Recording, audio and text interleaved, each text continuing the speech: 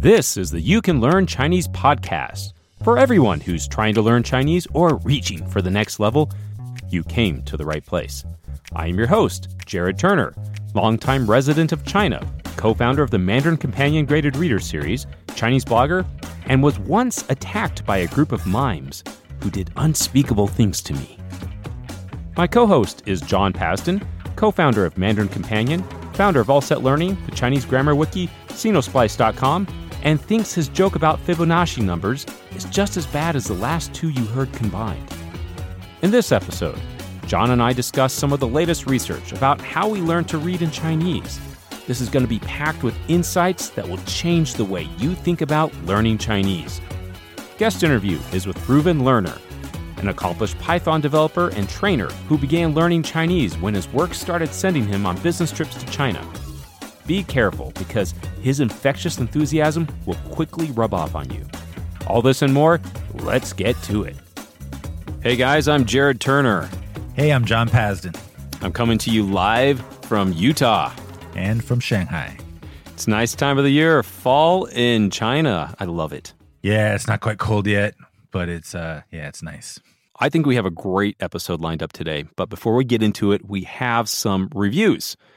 I'll go ahead and kick this off. First review I have is from Hedgekrim from Singapore. He says, really enjoy this podcast. I've been looking for something like this that discusses everything about learning Chinese and not teaching you Chinese.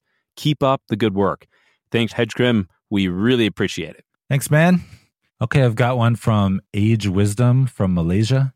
He or she says, I've gone through 3 of the podcasts and can safely say that all beginners of learning Mandarin should listen to this. Main highlights. Jared Turner has a very comfortable voice and it's easy on the ears. Yeah, that's true. Oh, shucks. 2, his experience in learning Mandarin is substantial and he knows the subject matter inside out. Jared, did you write this? Is he still talking about me? Yeah. I didn't. All right. 3, looks like Jared is putting a lot of effort into the podcast. I can confirm that. With interviewing different people and their learning experience. It's great to listen to the difficulties various interviewees faced in learning Mandarin and inspiring as well. Gives one a lot more motivation to proceed. 4, there's no agenda or pressure to sell certain products, so you can get real honest feedback and advice. There's some minor advert in each podcast, but it's not a big deal at all. Mandarin Companion. 5, it's somewhat more lively than just reading advice on the forums or from books. I think new listeners can give feedback for new topics as well to make it even more topical and interesting. 6, it's also great to listen to John Pasden's history and how he got into learning Mandarin. All right, thank you. You notice how you're number 6 on that, John? Yeah. Nice of him to mention me. Yeah. Well, your Chinese is still way better than mine. All right, I'll stop crying. I'm okay, man. I'm okay. We can continue. Awesome. Okay, today we are going to be discussing a research paper.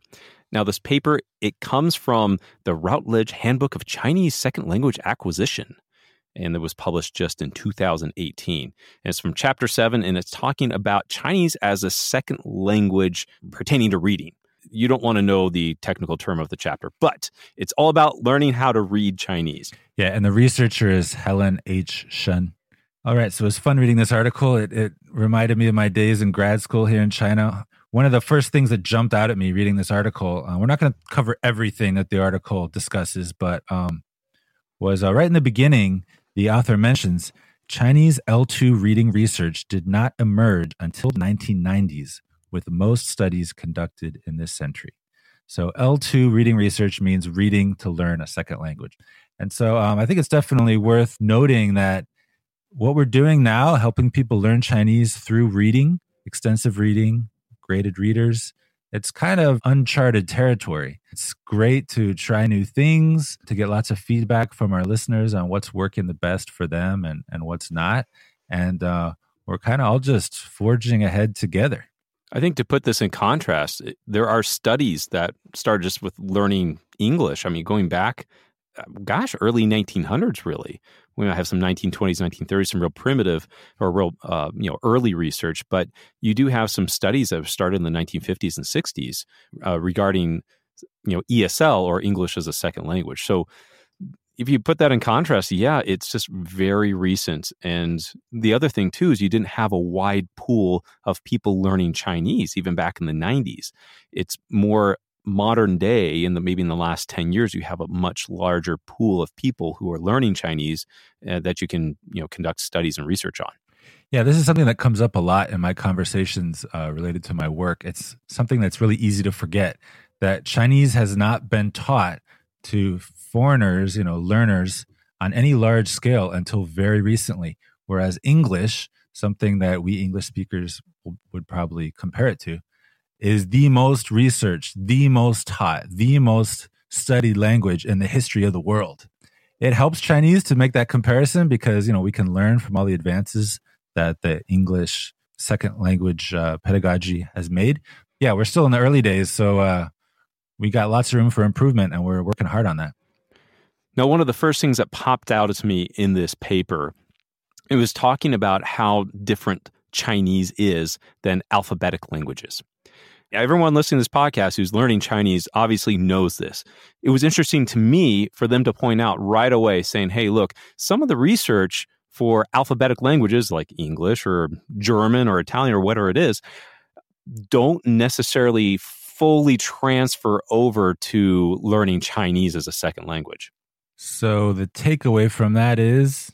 Chinese is harder. Yeah, we love to hear that, right? Like, we don't want to discourage anybody. I think it doesn't hurt to acknowledge that learning Chinese is a bit taxing at times. And learning to recognize characters, to figure out when one word ends and another one begins, it takes time. Your pain is real, and it does eventually contribute to real reading success, though. That's right. And I think that's one of the things that almost makes it fun about Chinese, is that it is challenging. And I've John, you and I, we've both talked to a lot of people who have learned Chinese because, hey, people said you can't learn Chinese, or they're like, wow, you can learn Chinese, or, I never thought I could do this. And so there is that aspect about learning Chinese that and to a degree I do. I like it because it is difficult. It is challenging, but it's like climbing a mountain. Why do you climb a mountain? Because it's there. And when you get to the top, or even halfway up the mountain, the view and what you can access from it can be really rewarding. Yep, for sure. There's another part of the article related to what we were just saying, which is about spaces between words. This is something that's kind of new in the field of teaching Chinese, and so not a ton of research has been done on it. In fact, on the Chinese Grammar Wiki, we added in spaces between words like way back in the beginning, and I kind of knew from my experience that it was helpful, but there wasn't a whole lot of research that had been done on it, but now some more research has been done. And so the results, I'll just sum it up, are that adding spaces in between words in a Chinese character text really helps beginners who are still struggling to identify the words. But the bigger your vocabulary and the more quickly you can recognize words and parse where one word ends and another begins, the less useful it is. So let me just read a quick quote here. For students with poor reading skills, their sentence reading speed with word demarcation was faster than that without demarcation. According to the authors, the spaces between words did not facilitate reading comprehension because the sentences were easy and third-year native Chinese students had already accumulated adequate printing experience comparable to that of adult readers. So they tested on Chinese readers, and they found that it didn't help, but that it does help first-year learners of Chinese. Now, why is that so? Because this is something I think we overlook, and frankly, sometimes teachers maybe don't really emphasize or recognize this aspect, because Chinese characters, like obviously there's no spaces. And so you have to be able to be familiar enough with the characters and the word, the grammar, how it's used to automatically parse that language. Now, what's interesting here, one of the statistics they threw out in this paper here is that 17% of words are one-character words, 74% are two-character words, 3% are three-character words, and then like 4% are four-character words, and then it kind of goes a little bit from there. It's like when you come across the words, if you don't know it well enough, you have to decide, hey, is this one character word by itself, or the two characters together are those words? And that takes mental power. And so it's one additional step that makes reading in Chinese a little more difficult. Yeah, and the place where that comes into these kinds of empirical studies is that, we can't see what's going on in your brain as you're struggling to make sense of a sentence, but it slows you way down. And so when you have these spaces, what can be easily verified by experiment is that the lower level learners start to read more quickly. That's right, because it just takes that one task out of reading, which is great. And in fact, John, this is something that we were planning to do, or we want to do, with the breakthrough level readers, our 150 character readers. But we had some technical limitations that didn't allow us to do it right now. Yeah, we use software for certain things, and it wasn't built to handle spaces. And we can definitely do it, and we're going to do it. It would have slowed us down a little bit too much. We want to get all 5 of these new breakthrough level books out this year. But it's good to see studies like this that very clearly state that it helps the beginner readers. Yeah, and in that study here, it had a few studies where they took sentences and paragraphs and they put the spaces in between words, and then they had ones that didn't have spaces without the words, and they tested the students, and pretty much it found that pretty much the learners, they used less reading time and got stuck fewer times in reading when there were spaces between the text. So, this is a great thing, and that just highlights that if you're trying to read Chinese and you are coming across this problem, it's like, hey, I know all these words. That's not a problem. I know all the character. I know all the words, but my reading is still slow. Why is that? This is one of the reasons, because you haven't had enough experience parsing the text. But the more you read, the easier it's going to be for you to be able to parse this text and then improve your reading speed. And one of the things that we always talk about here, John, is that, the faster you begin to read, more things start to happen in your brain, and that really increases your fluency.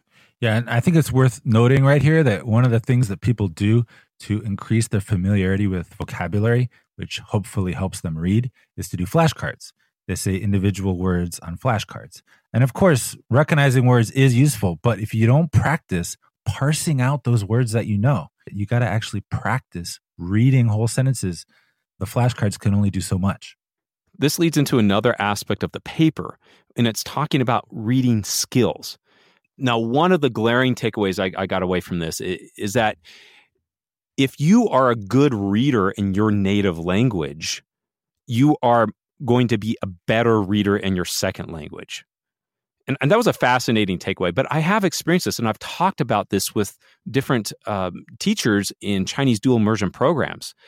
And it is true, as they find out, hey, if especially when you're dealing with kids, because you may have like a second or third grader, and if they're on reading chapter books in my case, and reading chapter books in English, they are more likely to be a better reader in Chinese and be able to begin actually reading low-level readers. Whereas if you have that child and they're not reading their English very well, they're definitely not going to be ready to read in Chinese. So this is just one overarching thing, guys, is that if you were trying to improve your reading skills, but you find that maybe I'm not a very fast reader, or maybe you feel like you're a poor reader in your native language, one good step is actually, hey, start reading in your native language. Some of those skills that you're going to learn and the proficiency will carry over to your second language. And I think for kids, confidence is a big part of it. If you've already faced that wall of text in English, then the wall of text in Chinese is not nearly as intimidating. But it's still intimidating. Yeah, true. This also leads into reading skills. And this is something I've worked with teachers on. If you just think in your literature class in your native language, sometimes teachers will talk about using the context to understand things. I don't know if you, John, if you've ever worked with someone like this, is that you say, hey, if you know the whole sentence, but you don't know maybe that character or that word, maybe you might be able to guess what it means. Even one of the things is sometimes Chinese teachers might say is that, hey, maybe if you know the radicals, maybe you can use the radicals to try to guess what the character means. It can give you some clues. Right. But this paper, it points out that some of these are more advanced skills. For example, the conclusion was here is they found that beginner level learners or low level learners, they focus more on knowing the meanings of the words to understand the text. And that makes sense with Chinese, because if you just don't know the word, you can't decode it. But when you go on to intermediate students, they are able to use more strategies, or they're called global processing strategies, which this pretty much means connecting the information that's in the paragraph or the sentence. You compare maybe what happened before to after. You know all the other words, and so you maybe can use the context to begin to understand what's going on in that sentence. And so that helps you get the gist and the meaning of the text to improve your reading comprehension. But see, that is a more of an intermediate skill. So if any of you guys have ever experienced that, where you're like kind of a beginner, like, oh, maybe you can guess this, and maybe you can if you have some help. But that's, once again, that's something you happens at more of an intermediate level. And then moving on further to a higher level, if you're more of an advanced level, you can pretty much use all these skills. And you can also use previous information. You've probably had enough input of Chinese that's going to assist you in understanding what that text is. Yeah, this kind of relates to something called cognitive load theory. So if you think of the brain as kind of like a computer, then a lower level learner has to spend all their processing power just like remembering, is this that character? Is it that other character? And then like figuring out the boundaries between the words. And they just don't have any processing power left to go beyond that. Whereas an intermediate learner, they can recognize the words, but maybe they're kind of struggling a bit like, okay, I know these words, but what is this sentence saying? And they have to think about the grammar, right? So the processing power is going somewhere else. Whereas when you get to a high enough level, you understand the words, you understand the grammar, you know the literal meaning of the sentence, but then you're kind of thinking, okay, what is this author trying to say? Is this different from what we read, last week, blah, blah, blah. So yeah, it gets more global, connected, and holistic. And that leads into one of the other aspects about learning Chinese and learning words.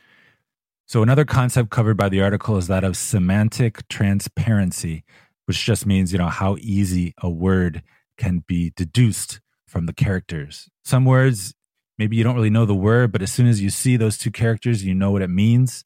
And then other words, it's maybe not quite as obvious, down to the point where it's just totally bewildering, like it doesn't give you any clues at all. They kind of put 4 levels to this, and I think it's good to talk about this. So the first one, it says absolutely transparent. It's like the meaning can be derived directly from the two characters. So the example they give is Ming Liang, which is like brightness. And so Ming is kind of like clear and bright, and Liang is bright. So that makes sense. Ming Liang. Can you think of another one, John? Like 男人, male person, that's a man. Bam. There you go. And the second one is relatively transparent. So that's like the meaning can be inferred from the two characters, but may not be totally transparent. One of my favorites is 手机, or, like a cell phone, and you got 手, hand, and 机 is machine. So hand machine. You're kind of like, oh, all right, I kind of get that. Maybe it's a little more opaque, but that's one of my favorite ones. Could relate to level 3, relatively opaque, meaning maybe only part of the word is really clear. For example, 笔电脑, electric brain. It's not really a brain, but it is an electric thing. Maybe that's second level. What do you think? I think so. 电脑, I mean, it kind of makes sense, but if you see it together, it's not exactly transparent. But if someone says it to you and you kind of make the connection, you're like, oh, okay, I can see that. So anyway, the fourth level is absolutely opaque. And they gave the example of 消息, meaning information. Yeah, my favorite one about this is 小心, which is careful. So 小, little, 心, heart. I mean, what does that have to do with careful? There's some connection, but it's not readily apparent. I don't know. I feel like it somehow connects for me mentally. Little heart, be careful. Yeah, make your heart little. Yeah, totally makes sense. Come on, some of our listeners feel me on this one, I'm sure. So these are some of the things that, add the additional complexity to learning Chinese. And that's why some of you guys out there are certain words that you remember better, or you just makes more sense to you because they relate to each other. Whereas other ones, you see that word and I just kind of forget that every time. And maybe it's because it's a little bit more opaque. The characters together don't make obvious sense. And I think one of the interesting things about this is that sometimes the absolutely transparent ones are not as memorable. Like you might forget mobile telephone, but just, hand machine, 手机, that's somehow memorable, Yeah, I think so. Oh, and your favorite one, John? I know this is your favorite word. It's 袋鼠, kangaroo, right? Is it my favorite? I do like it. You do like it. It's the bag rat. 袋子, bag, 鼠, mouse or rat. Yeah. Bag rat. Good old bag rat. Okay, so then one of the other topics the article covers is readability, obviously directly related to what we're doing. What makes material in a foreign language, in this case Chinese, what makes it readable? And so there have been studies on this, but only recently have many of the studies been focused on Chinese. This actually feeds into what we've been doing to develop our own graded readers. So one quote is, later studies by Jing, 1992-1995, used three major criteria to measure text difficulty: the number of words, the average sentence length, and the ratio of familiar words per article. Yeah, this really reminded me of the days that I spent developing our backend system, which analyzes the text that we're writing. It's kind of an ongoing interactive process. You write something, you analyze it, you edit it, you keep moving forward and analyzing and editing as you go.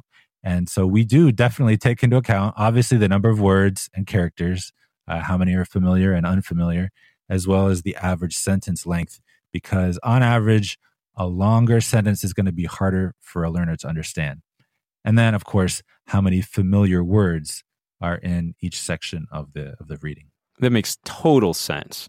And it's interesting that there hasn't been a lot of research on this. There have been some models to try to analyze, the readability of text. In fact, there was a guy who wrote a research paper about the readability of different texts, and he used HSK levels to analyze some other readers and our readers in the same paper. And so I actually wrote an article about that on our Mandarin Companion website. We'll include that in the show notes.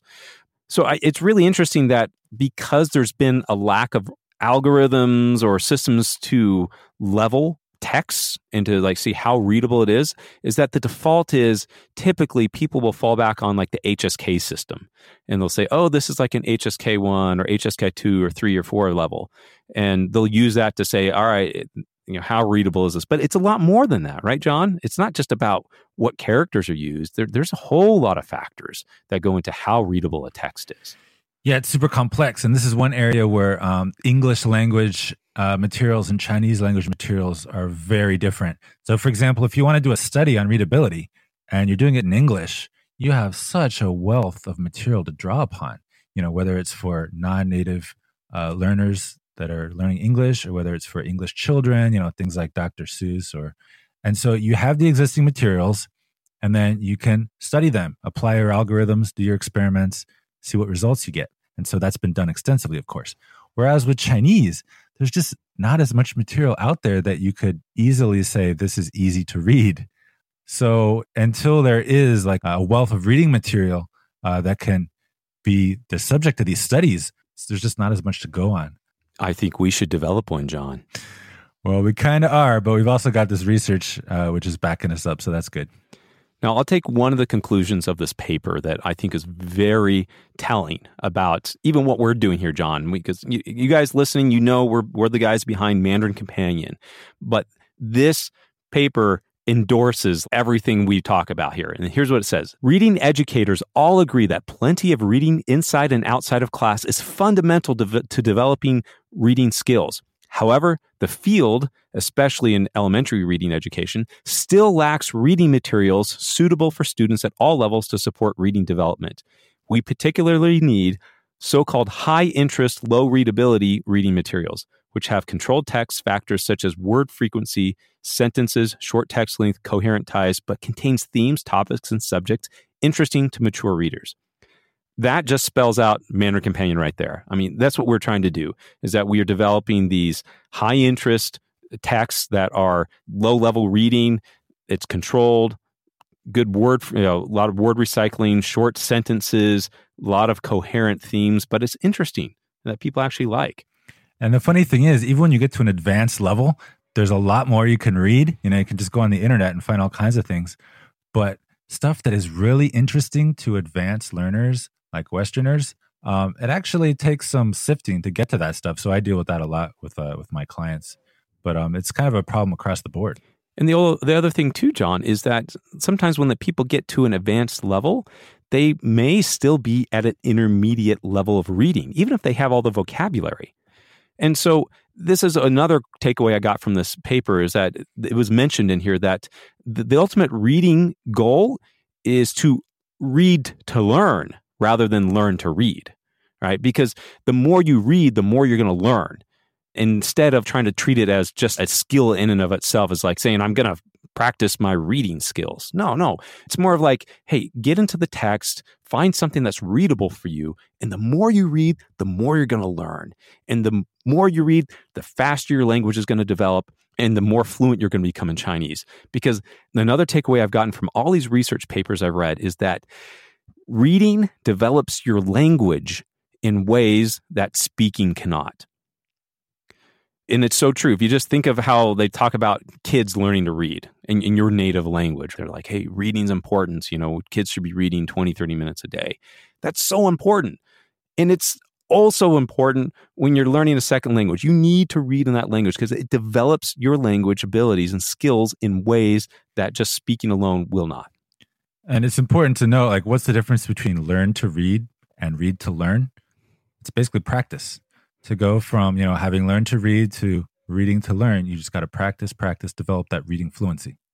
So it's there, guys. Get out and do it. All right. So that wraps up our review of this paper. All right. Now it's time for a word from our sponsor. And John, today, our sponsor is... This is going to be a true shock to our listeners because the sponsor is All Set Learning. This is my company. Yay. Yay. It works with Mandarin Companion. And what I want to talk about today is the book club courses on All Set Learning. So if you've read a Mandarin Companion book, you enjoyed it, you felt like it helped your learning, but you'd like to find a way to insert it into your speaking, like you'd like to talk about it, that's exactly what these one-on-one online courses are designed to do. You've read the book, and then you talk about it with a teacher who knows the material. Like, you don't have to explain what a graded reader is or that it's not a translation. You can actually talk about the book with someone. This is a huge benefit, guys, because when you have something that's interesting, that you've read, that you like talking about, it really helps the conversation. It gives you a whole lot more to say. You're not so much thinking about what you're going to say. You already know what you're going to say. You're trying to figure out how to say it. And that is excellent practice for your speaking. Yeah, you just got to say it and get it out, right? So it's a fantastic way to boost your fluency. It leverages extensive reading and the Mandarin Companion graded readers. So there'll be a link in our show notes.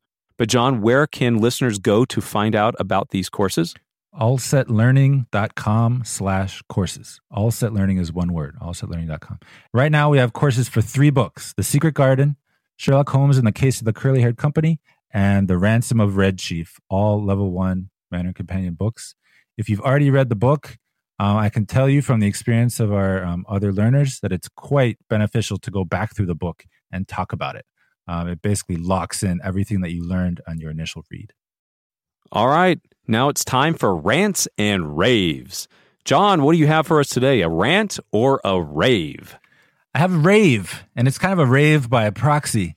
It was given to me by my friend Jeremy. He's an enthusiastic learner of Chinese, pretty advanced. He gave me this idea, and I think it's really cool. A lot of our listeners might not know about this, and it's worth hearing about. Okay, what is it, John? Come on, I wanted to hear an enthusiastic. What is it? Tell me what it is. Okay, John, what is it? Tell me, I've got to know. All right, so it's called Dan Mu, and this is a word that comes from the word for bullet, which is 子弹 in Chinese, and 字幕, which is subtitles. So what are bullet subtitles? I think more accurately, they'd be called bullet comments or bullet commentary. Jeremy liked the term ticker text. So the idea is if you're watching a video on a Chinese website, it's all in Chinese, there's this thing called Dan Mu, which you can turn on or off. And these comments that other viewers are making start scrolling across the video from right to left. And it's just people making comments. Sometimes it's more intellectual, like director's commentary, whereas other times they're making snarky little comments about, the outfit of one of the people on the show or whatever. And it's on talk shows, it's on TV series. It's something that I don't think we have an equivalent of in English. So it's an example of like cool Chinese culture, Chinese creativity in the modern age. Wow, that sounds really interesting. If we can find it, we'll put a link in the show notes so you can see an example of what this is. All right, John, thanks for that. Okay, I've got a rave. For some people, it's the best kept secret as far as any app for learning Chinese. It's Playco. Playco It is the best Chinese language dictionary for L2 learners. So if you don't have it, you should download it on your smartphone like immediately. Pleco, it's Pleco. Gosh, it has one of the best dictionaries. I mean, you can type in pinyin, you can type in English word, or you can actually type in characters and it'll bring up the different definitions that match those. But it has a lot of extra features on top of it. You can actually like trace in characters. So if you see a character somewhere, you can use your finger and trace it in. It'll pull it up. But what I love about it, John, I love the optical reader. The optical reader is very good. It'll use the camera on your phone. You can point it at text. Hopefully it's a good font, and handwritten characters are always difficult to recognize anyway. But if you point it at some text, you can actually freeze it. It'll optically recognize the characters. But it has one even better feature that I like, especially for the mobile phone. And this only works on Android or non-iOS, non-Apple devices. But it has an overlay on your screen, so it can actually optically recognize any characters on your screen. So it can be good for actually trying to read a book if it's a little bit of a stretch for you, or some websites, and you can tap the characters and it brings up a definition. So Pleco is excellent, and I'm always amazed at the number of people that don't know about Pleco. So if you don't have Pleco and you haven't heard of it before, go out and download it. Even if you're traveling to China and you don't speak any Chinese, you can at least look up some words. And try to say, I mean this, jiro, I want, chicken or something. So that's super helpful. Pleco, it's out there. You can download it for free. Totally agree. That's one of the first questions I ask my new clients. Like, you have Pleco, right? Sometimes they don't. Usually they do. If you don't have it, definitely get it. Yes. And if you're not using it, it's just like facepalm. Like, come on, man. Don't tell anyone. Just download it and pretend like you had it all along. We won't tell anyone.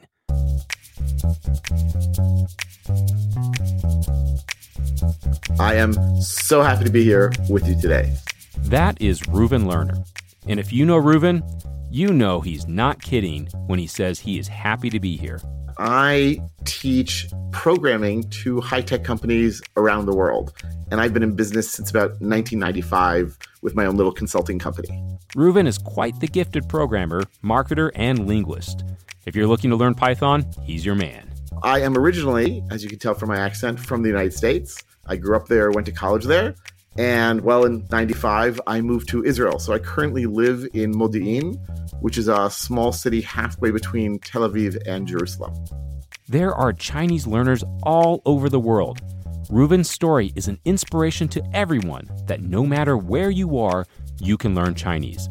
In this interview, you'll also see the doors that Chinese can open and bring opportunities you would otherwise be unable to grasp. Stay with us.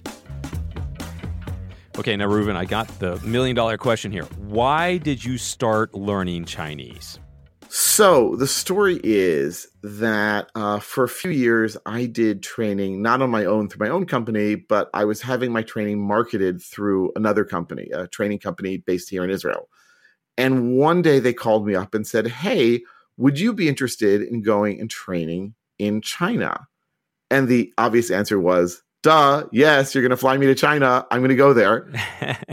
What did you know about China at the time? I mean, what I read in the newspaper, that was about it. What I learned in, I guess it was like 10th grade, 11th grade world history, although things have changed a bit since then, and really did not know much of anything at all. So I started asking around. I started asking friends who had gone to China, because Israel has a lot of international business. A lot of people have gone there. And I actually had 2 friends who had gone there. And both of them gave me all sorts of tips for going. And both of them said independently, oh, and by the way, no one there speaks English. So you should really learn some Chinese. Now, my class, I was going to be teaching in English. But the training company, unlike many other companies that fly Westerners there, the training company was not going to provide me with a driver, a car, a translator, anything. It was like, here are plane tickets, get to your hotel, and show up at training the first day at the following address. So these friends telling me no one on the street speaks English, you should learn some Chinese. So my initial reaction was, haha, that's really funny. Clearly, that's impossible, right? No one can really learn Chinese. And they were like, no. First of all, you really should. And second of all, you really can. So I decided to take this as a bit of a challenge, a personal challenge. And, I got some Chinese pod episodes. And I started doing some reading. And I went to China, and I could say a few basic sentences.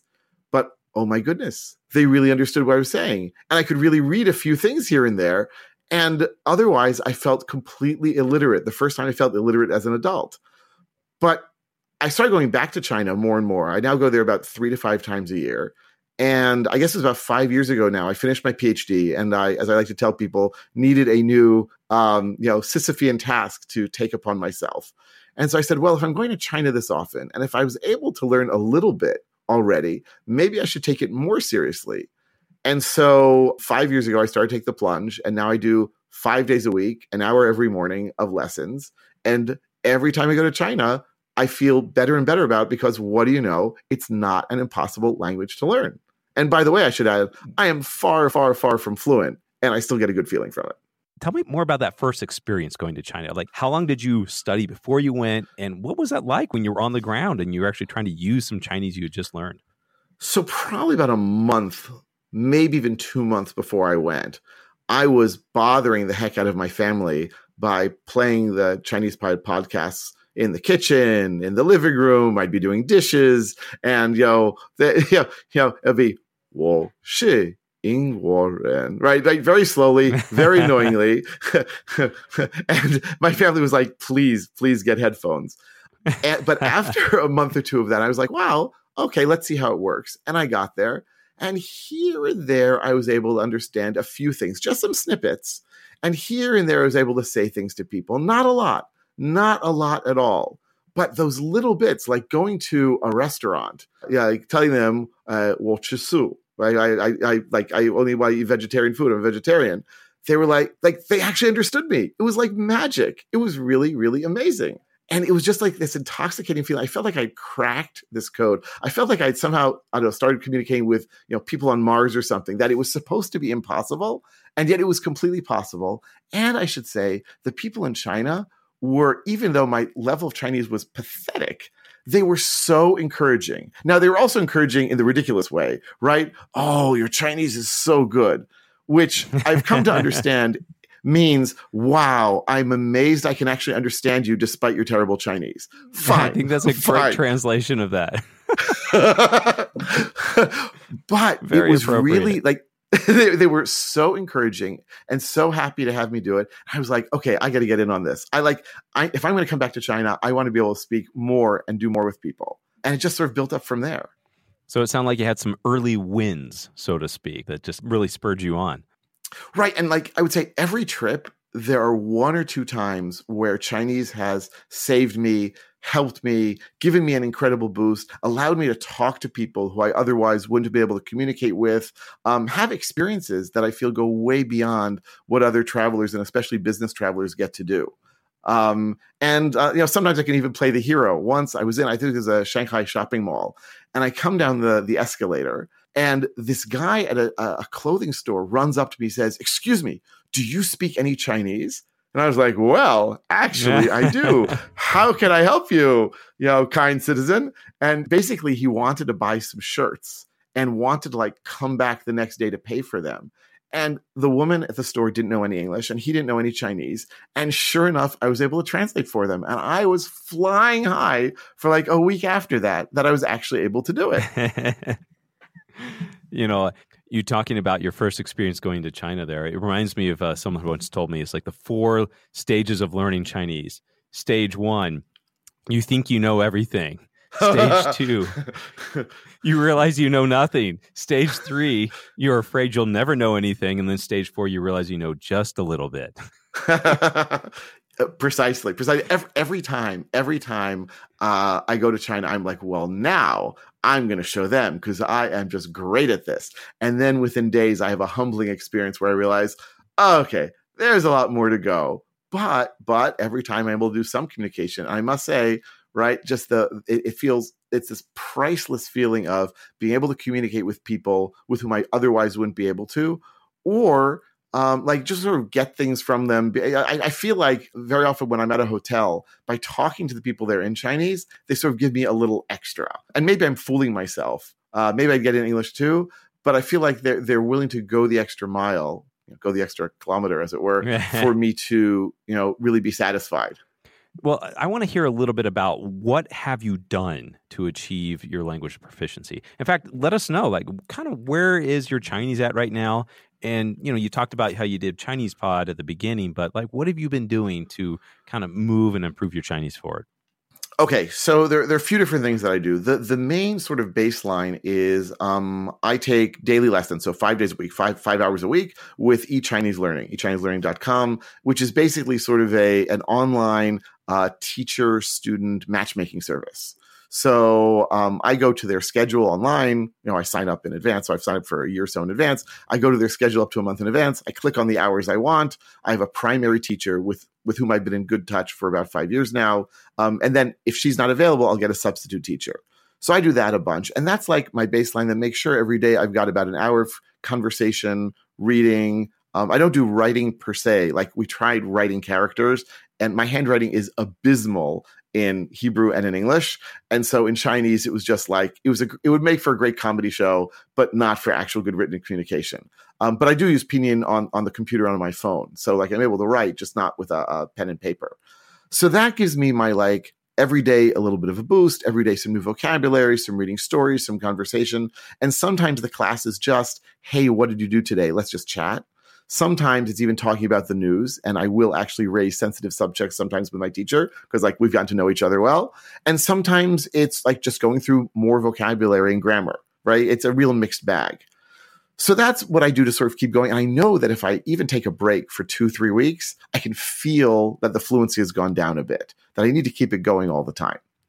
In addition, I do a few other things. I use the Do Chinese app on my phone. So sometimes like I do training. And so I speak for 8 hours a day, minus lunch and breaks. And so I'm kind of antisocial during lunch because if I go to lunch with my students, they all ask me questions continuing class.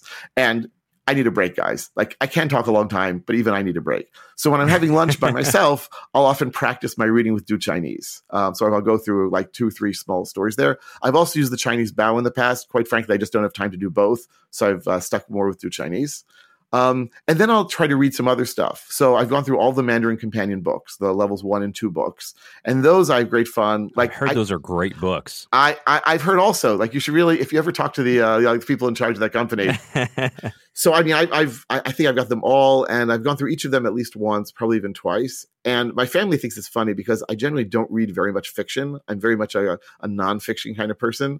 And so all of these stories are new to me. And those, I would say, especially the level 2, are perfectly for my level. So it's this incredible feeling of satisfaction. Yeah, I can read this, not say skim it, but read it like easily in a weekend. I can go through one of the level 2 books. And so that's like a great feeling there. And then when I really, really want to push myself, I'll do 2 things. One is I'll try to read the New York Times in Chinese. They have a Chinese version. I have the Zhongwen plugin for my browser to do translation, which I need because they use a lot of formal language. And also try to listen to some things. Like there's a Slow Chinese podcast, which I think is no longer, but I have some archives of them.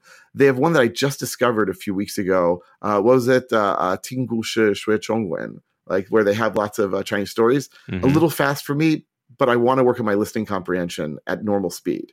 So all those things together probably mean that in addition to the 5 hours I do of class, I probably spend another 2 to 4 hours a week doing something in Chinese somewhere. Oh, Reuven, I that's amazing, all the things that you're doing. I really applaud that. It definitely shines through in your Chinese and how it's improved. But what I want to know is that there's probably a lot of people listening to you right now, and they're like, wow, this guy's doing all this stuff. I mean, he's spending like 8 to 10 hours a week on Chinese, and they're like, I don't have that time. But I know you, Reuven. I've known you for a while. You've got your own business. You got family, you got kids. 2 questions. Number 1, how do you, 1, find the time? And then 2, how do you keep it as a priority in your life of learning Chinese? So I find the time, look, I used to ask people, how do you find the time to do X or Y, where X or Y could be just about anything? And people always say you make the time for things you want to do. And for me, the hour I do of Chinese, especially the in-person lesson, is just my favorite hour of the day. I'm not in charge. I'm not in charge of teaching. It's pure pleasure. It's pure pleasure and a great sense of accomplishment. When I look at my textbook, I look back at the earlier textbooks, and I remember when the current textbook, like on volume 5 of this textbook series, I remember when it looked impossible when I first bought it. I would never be able to read this stuff.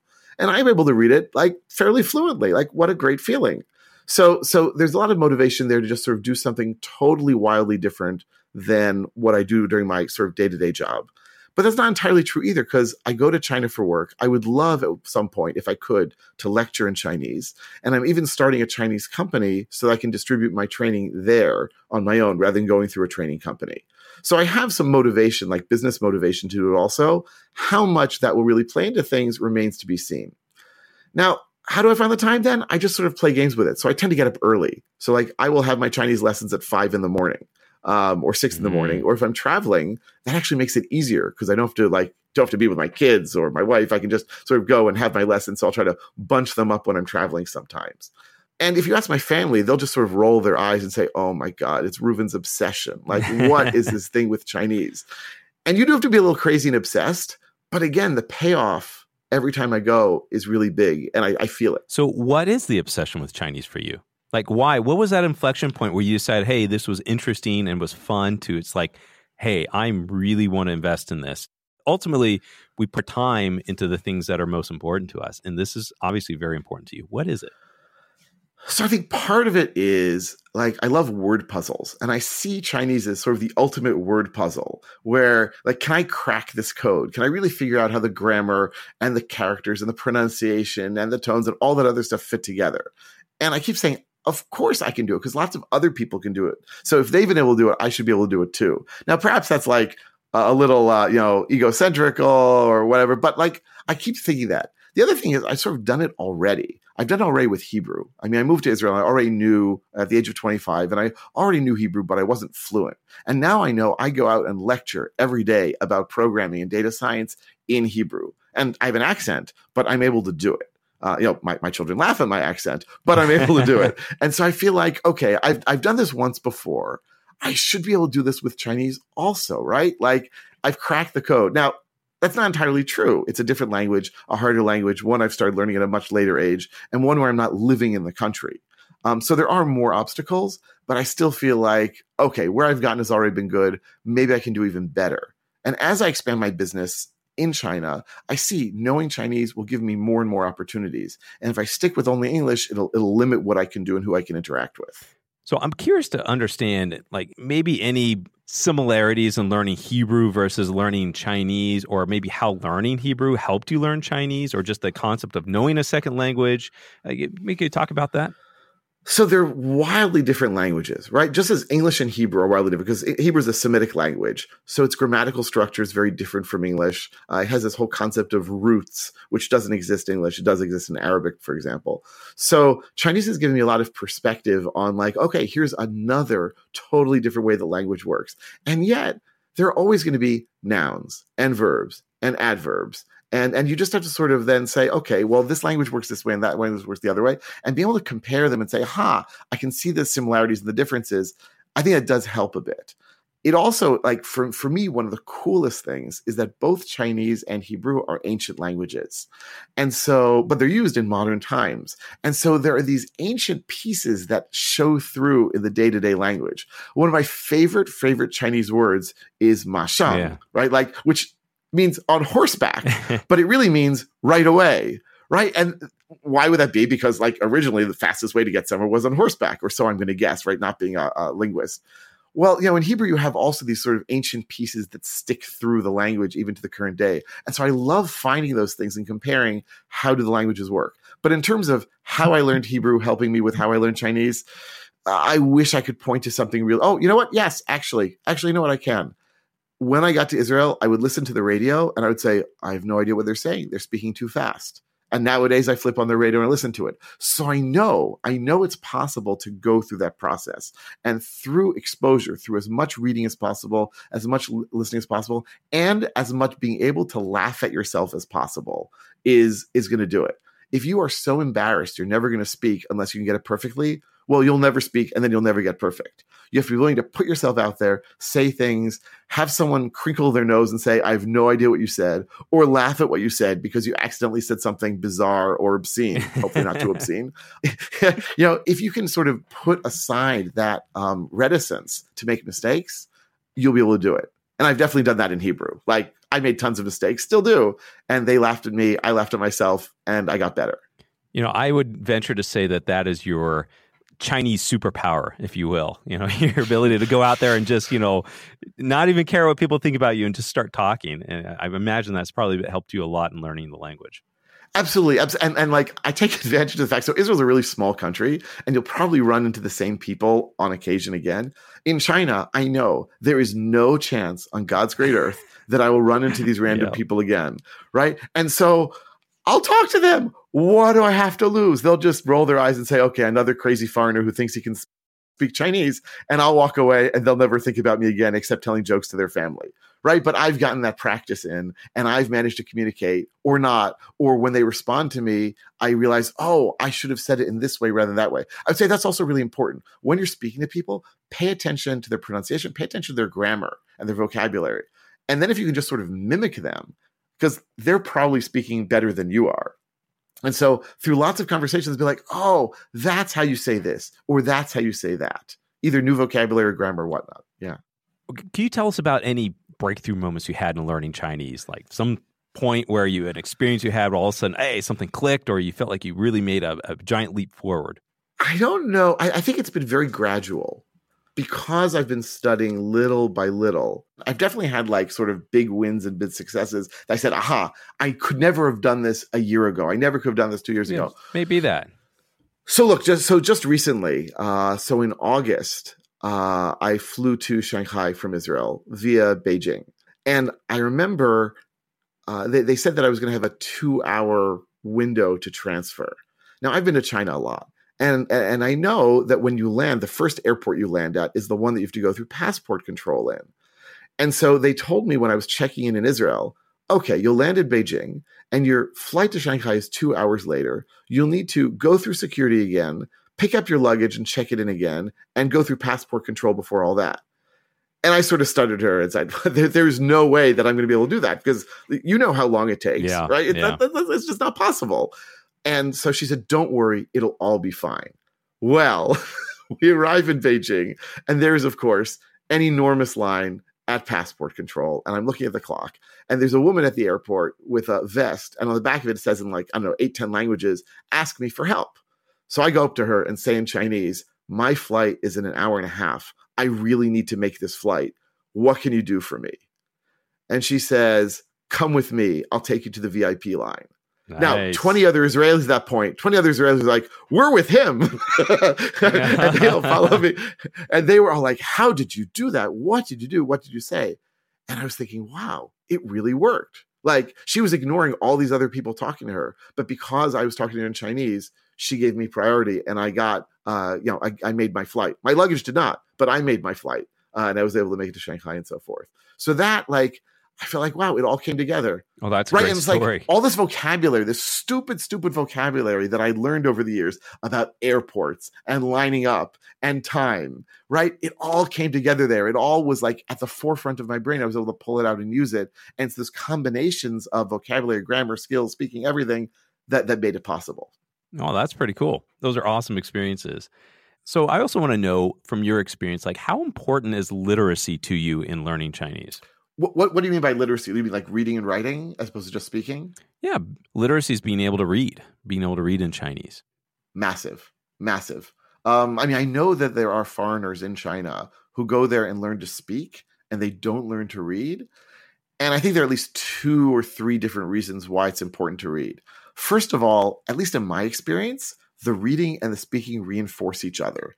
And I know it's not an alphabetic system, right? So it's not a perfect one-to-one correspondence there.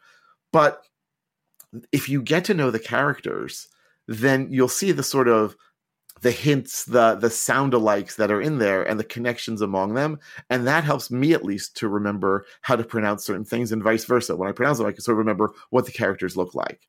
So there's that. Second of all, it seemed at first, and maybe this is true for many people learning Chinese, before I learned Chinese, it seemed like it was just random squiggles. Heaven knows what people, how could people possibly read this? My handwriting's bad. Yeah, I call them spooky animals, Yeah, come on. And when you learn it, you realize, oh my God, there's actually a system here. And it's an interesting, clever system. And so, for example, what I just was telling someone recently about traditional characters versus simplified characters and how they're different from each other. And the fact that I can pick up now on these subtle differences is great. But at the end, it's all practical, right? Like the fact that I can go to China then and read street signs, the fact that when I was looking for my flight in August, there happened to be a tiny little sign, teensy weensy little sign saying, if you're on Hainan Airlines, don't go to this door. You want to go to the door across the hall. Oh my goodness, if I hadn't seen that sign, I would have then definitely missed my flight. So they're being able to read a menu, not perfectly, but being able to figure out what things are. All these things enhance my experience and make me less dependent on other people, more independent, more like an adult, and able to navigate, right? Like I go through China on my own and I talk to people and figure it out on my own, and I'm able to sort of, just sort of figure things out on my own. And if I weren't literate or even semi-literate in Chinese, I don't think that would be possible. So I really think it's a crucial skill for someone learning the language. And the more you're there, the more it'll help. Now, you go to China a lot to train people for your job. But I'm also want to know a little bit more beyond, is there any impact that Chinese has had on your career beyond just being able to get around China better or just socially interact with people? Absolutely. Absolutely. Look, Chinese has given me incredible perspective as a learner, not just as a last name, but as like someone learning things. That basically, when I'm teaching programming is hard and it requires thinking in new and different ways. And yet, if you're an experienced programmer, it all seems super obvious to you. And so when I first started teaching programming, I would basically go through a very quick list. Well, this is a list, and this is a dictionary, this is a file, this is a module. Got it? Great. On we go. And learning Chinese has given me an understanding that it's just laughable to think that people can learn in that way. You can't learn in that way. It's not enough to just be told something.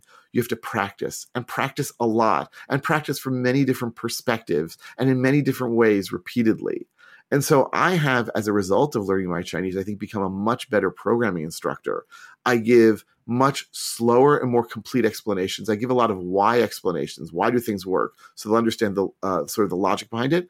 And I give tons and tons and tons of exercises. I'm sort of known now as like the Python exercise guy. I have entire courses that are 100% exercises for people who have taken courses and feel like, no, I need more practice to improve. And that's totally from Chinese. I'll also say that there's certain phrases that I've now removed from my vocabulary as a teacher because I realize how frustrating they are to hear as a student. So I'll sometimes say to my teacher, oh, how do I say something, something, something? And she'll say, well, we learned this already. It is. And I'm like, okay, we learned it, but I forgot. Mm-hmm. People forget things. It's not on the tip of my tongue.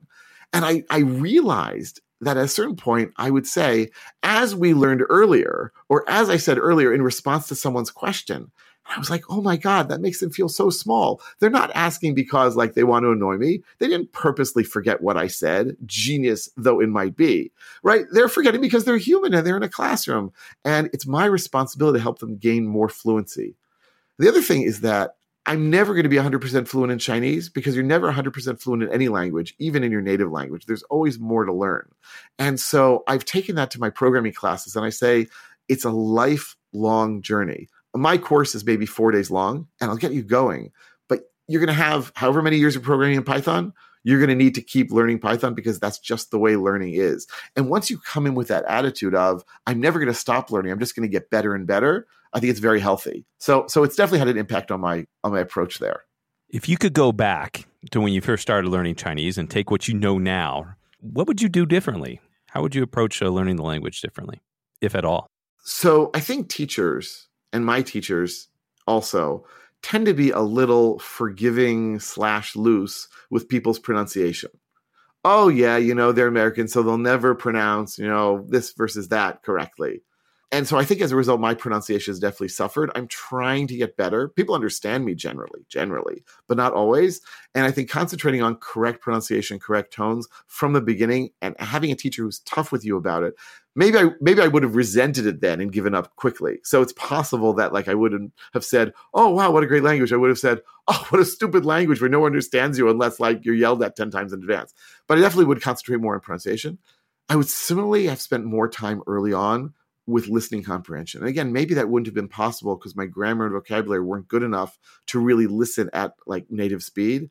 So when I was there in August, I had some business meetings And I was all, I've been learning Chinese. I can go to these meetings. And I was told, well, there'll be a translator there. And I was like, I don't need a translator. I know Chinese. Luckily, there was a translator there, folks, because we got there and I probably understood maybe 40% of what they were saying, which I was delighted by. But you can't run a business meeting with 40% comprehension unless you want to be snookered big time, or just like look like an idiot.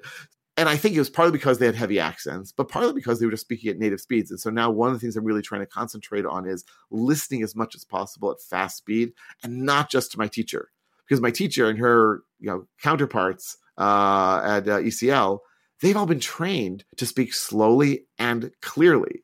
And the average person on the street will speak more quickly and speak less clearly, and probably with a heavier accent. And that combination will just get you. So what advice would you give to someone right now who's learning Chinese and maybe they're getting a little discouraged, or they're kind of going through the trough of sorrow, or trough of despair, and trying to move up the ladder of their language proficiency? What advice would you give to someone like that? So first of all, you don't have to be thoroughly fluent in order to communicate and in order to enjoy the language, right? So I see, I when I'm in Shanghai, I also meet with John, and it's always great to see him. And I'm always in awe when he speaks Chinese. It's like, oh my God, that's where I want to be, right? Like the way he speaks, that like, it's got to be possible, right? He's got some amazing Chinese. Right. and yet, like, I'm still able to communicate. I go to hotels, I go to restaurants, I talk to taxis, I chat with people on the street. So it's not like I have no communication skills. It's just not where I'd want to be. So if you're frustrated, disappointed, don't compare yourself to perfection. Compare yourself to where you were and realize that slow, steady progress is normal, natural, and you can still get a lot out of that. And I also say, just try to surround yourself with it. Here's one trick that I used also that really annoys my family. I put Waze on in Chinese. I can tell you, my family begs me to switch it to English or to have my wife use her phone or something. But I'll tell you, it sounded really fast at first. But very quickly, I was able to understand, I didn't understand left and right at first. That's when I started using it. Right. So quickly understood left and right. I understood take the right exit, take the left exit, all sorts of little things that hearing it at semi-native speed or native speed will be useful. Just surround yourself with it. By the way, it's always fun to have guests come in my car. And I had guests from China, and I flip on Waze, and they're like, what the heck is this? So there's a little bit of showing off there as well, I will admit. Although I had another guest who actually speaks Chinese. She said, Waze sounds like she's not very happy today. So it seems that I didn't pick up on the nuances of how that particular voice sounded, but okay. Anyway, you will definitely improve. It's definitely worth it. And you'll get great satisfaction out of it. You just can't predict exactly when. Can't predict exactly when. It's also like sometimes you're Chinese. You never know when it's going to come in handy. Oh yeah, absolutely. Absolutely. It's not Chinese, but I studied Spanish in high school. And the only time I've ever used Spanish, we were in Paris, my family on vacation. And we're at the metro. And this woman comes off the metro and she says, do you speak Spanish? And I said, yes. And she said, great, here's some free metro tickets for the next week. Enjoy. Wow. So who would have thought that it would come in handy? So you never know when the Chinese will come in handy. Yeah. And especially if you're doing any business with China, I find that knowing even a little bit goes a long way, A, toward impressing them and or even stunning them, and B, you can understand what's really going on. Even understanding what's going on a little bit more than not knowing is a great thing and a great source of pride. So what is your hope for the future with your Chinese language skills? Look, my semi-unrealistic hope is that I will be able to one day give my lectures in Chinese. That's like my total pipe dream. That one day I'll be able to teach intro Python, go into a classroom and teach it in Chinese. If I can do that, I'll feel fantastic. But even starting this company, I know that I'm going to have to hire a few people to do some basic secretarial stuff and so forth. And my hope is that I'll be able to talk to them mostly in Chinese. And I think that'll be a challenge, but probably, especially the city I'm going to be starting the company in for all sorts of bureaucratic reasons, is a place called Yangzhou outside of Shanghai. And my guess is that whoever I find, along with the incubator I'm working with, their English is not going to be so hot. And my Chinese might be better than their English. And that's probably a good thing for me. So if I can talk to them slowly but surely, build up fluency that way, I'll also be super happy. Like the idea of being able to run a business even partly in Chinese, as I'm sure you know from your experience, what a great thing, right? Yeah. But I'm willing to take what I can get. Well, Reuven, for what I know about you, I think for you, it's just you keep up doing what you're doing, you're going to get there. It's just a matter of time. Thanks so much. You have been listening to the You Can Learn Chinese podcast. Help us spread the word by sharing this with your friends, classmates, teachers, cousins, mechanics, social worker, homemaker, busboy, lumberjack, and the one guy named Sean. You can subscribe on iTunes or wherever you get your podcasts. And please write us a review so we know how we're doing. You can find us on Facebook and at mandarincompanion.com. Apologies to John Cena, we just ran out of time. The You Can Learn Chinese podcast is produced by myself, Jared Turner, and our editor is James Harper. I'd like to thank Reuven Lerner and my co-host, the man, the myth, the legend, John Pasden. See you next time.